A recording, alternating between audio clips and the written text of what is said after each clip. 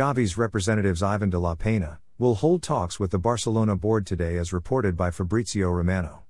The report continued to say that discussions on a new contract are entering the final stages with a 5-year deal on the table. Football España reported that the midfielder's current release clause of €50 million will be removed and replaced with a new release clause of €1 billion. Gavi has been fantastic in both club and country. He is representing the country in Nations League.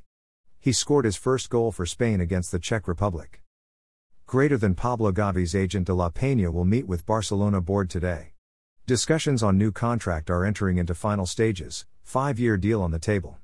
Current release clause worth €50 million will be removed, Spain, #FCB. Greater than new release clause included by Barca is worth €1 billion. pic.twitter.com/W0UI, SMOM25. Greater than Fabrizio Romano, at Fabrizio Romano, June 10, 2022.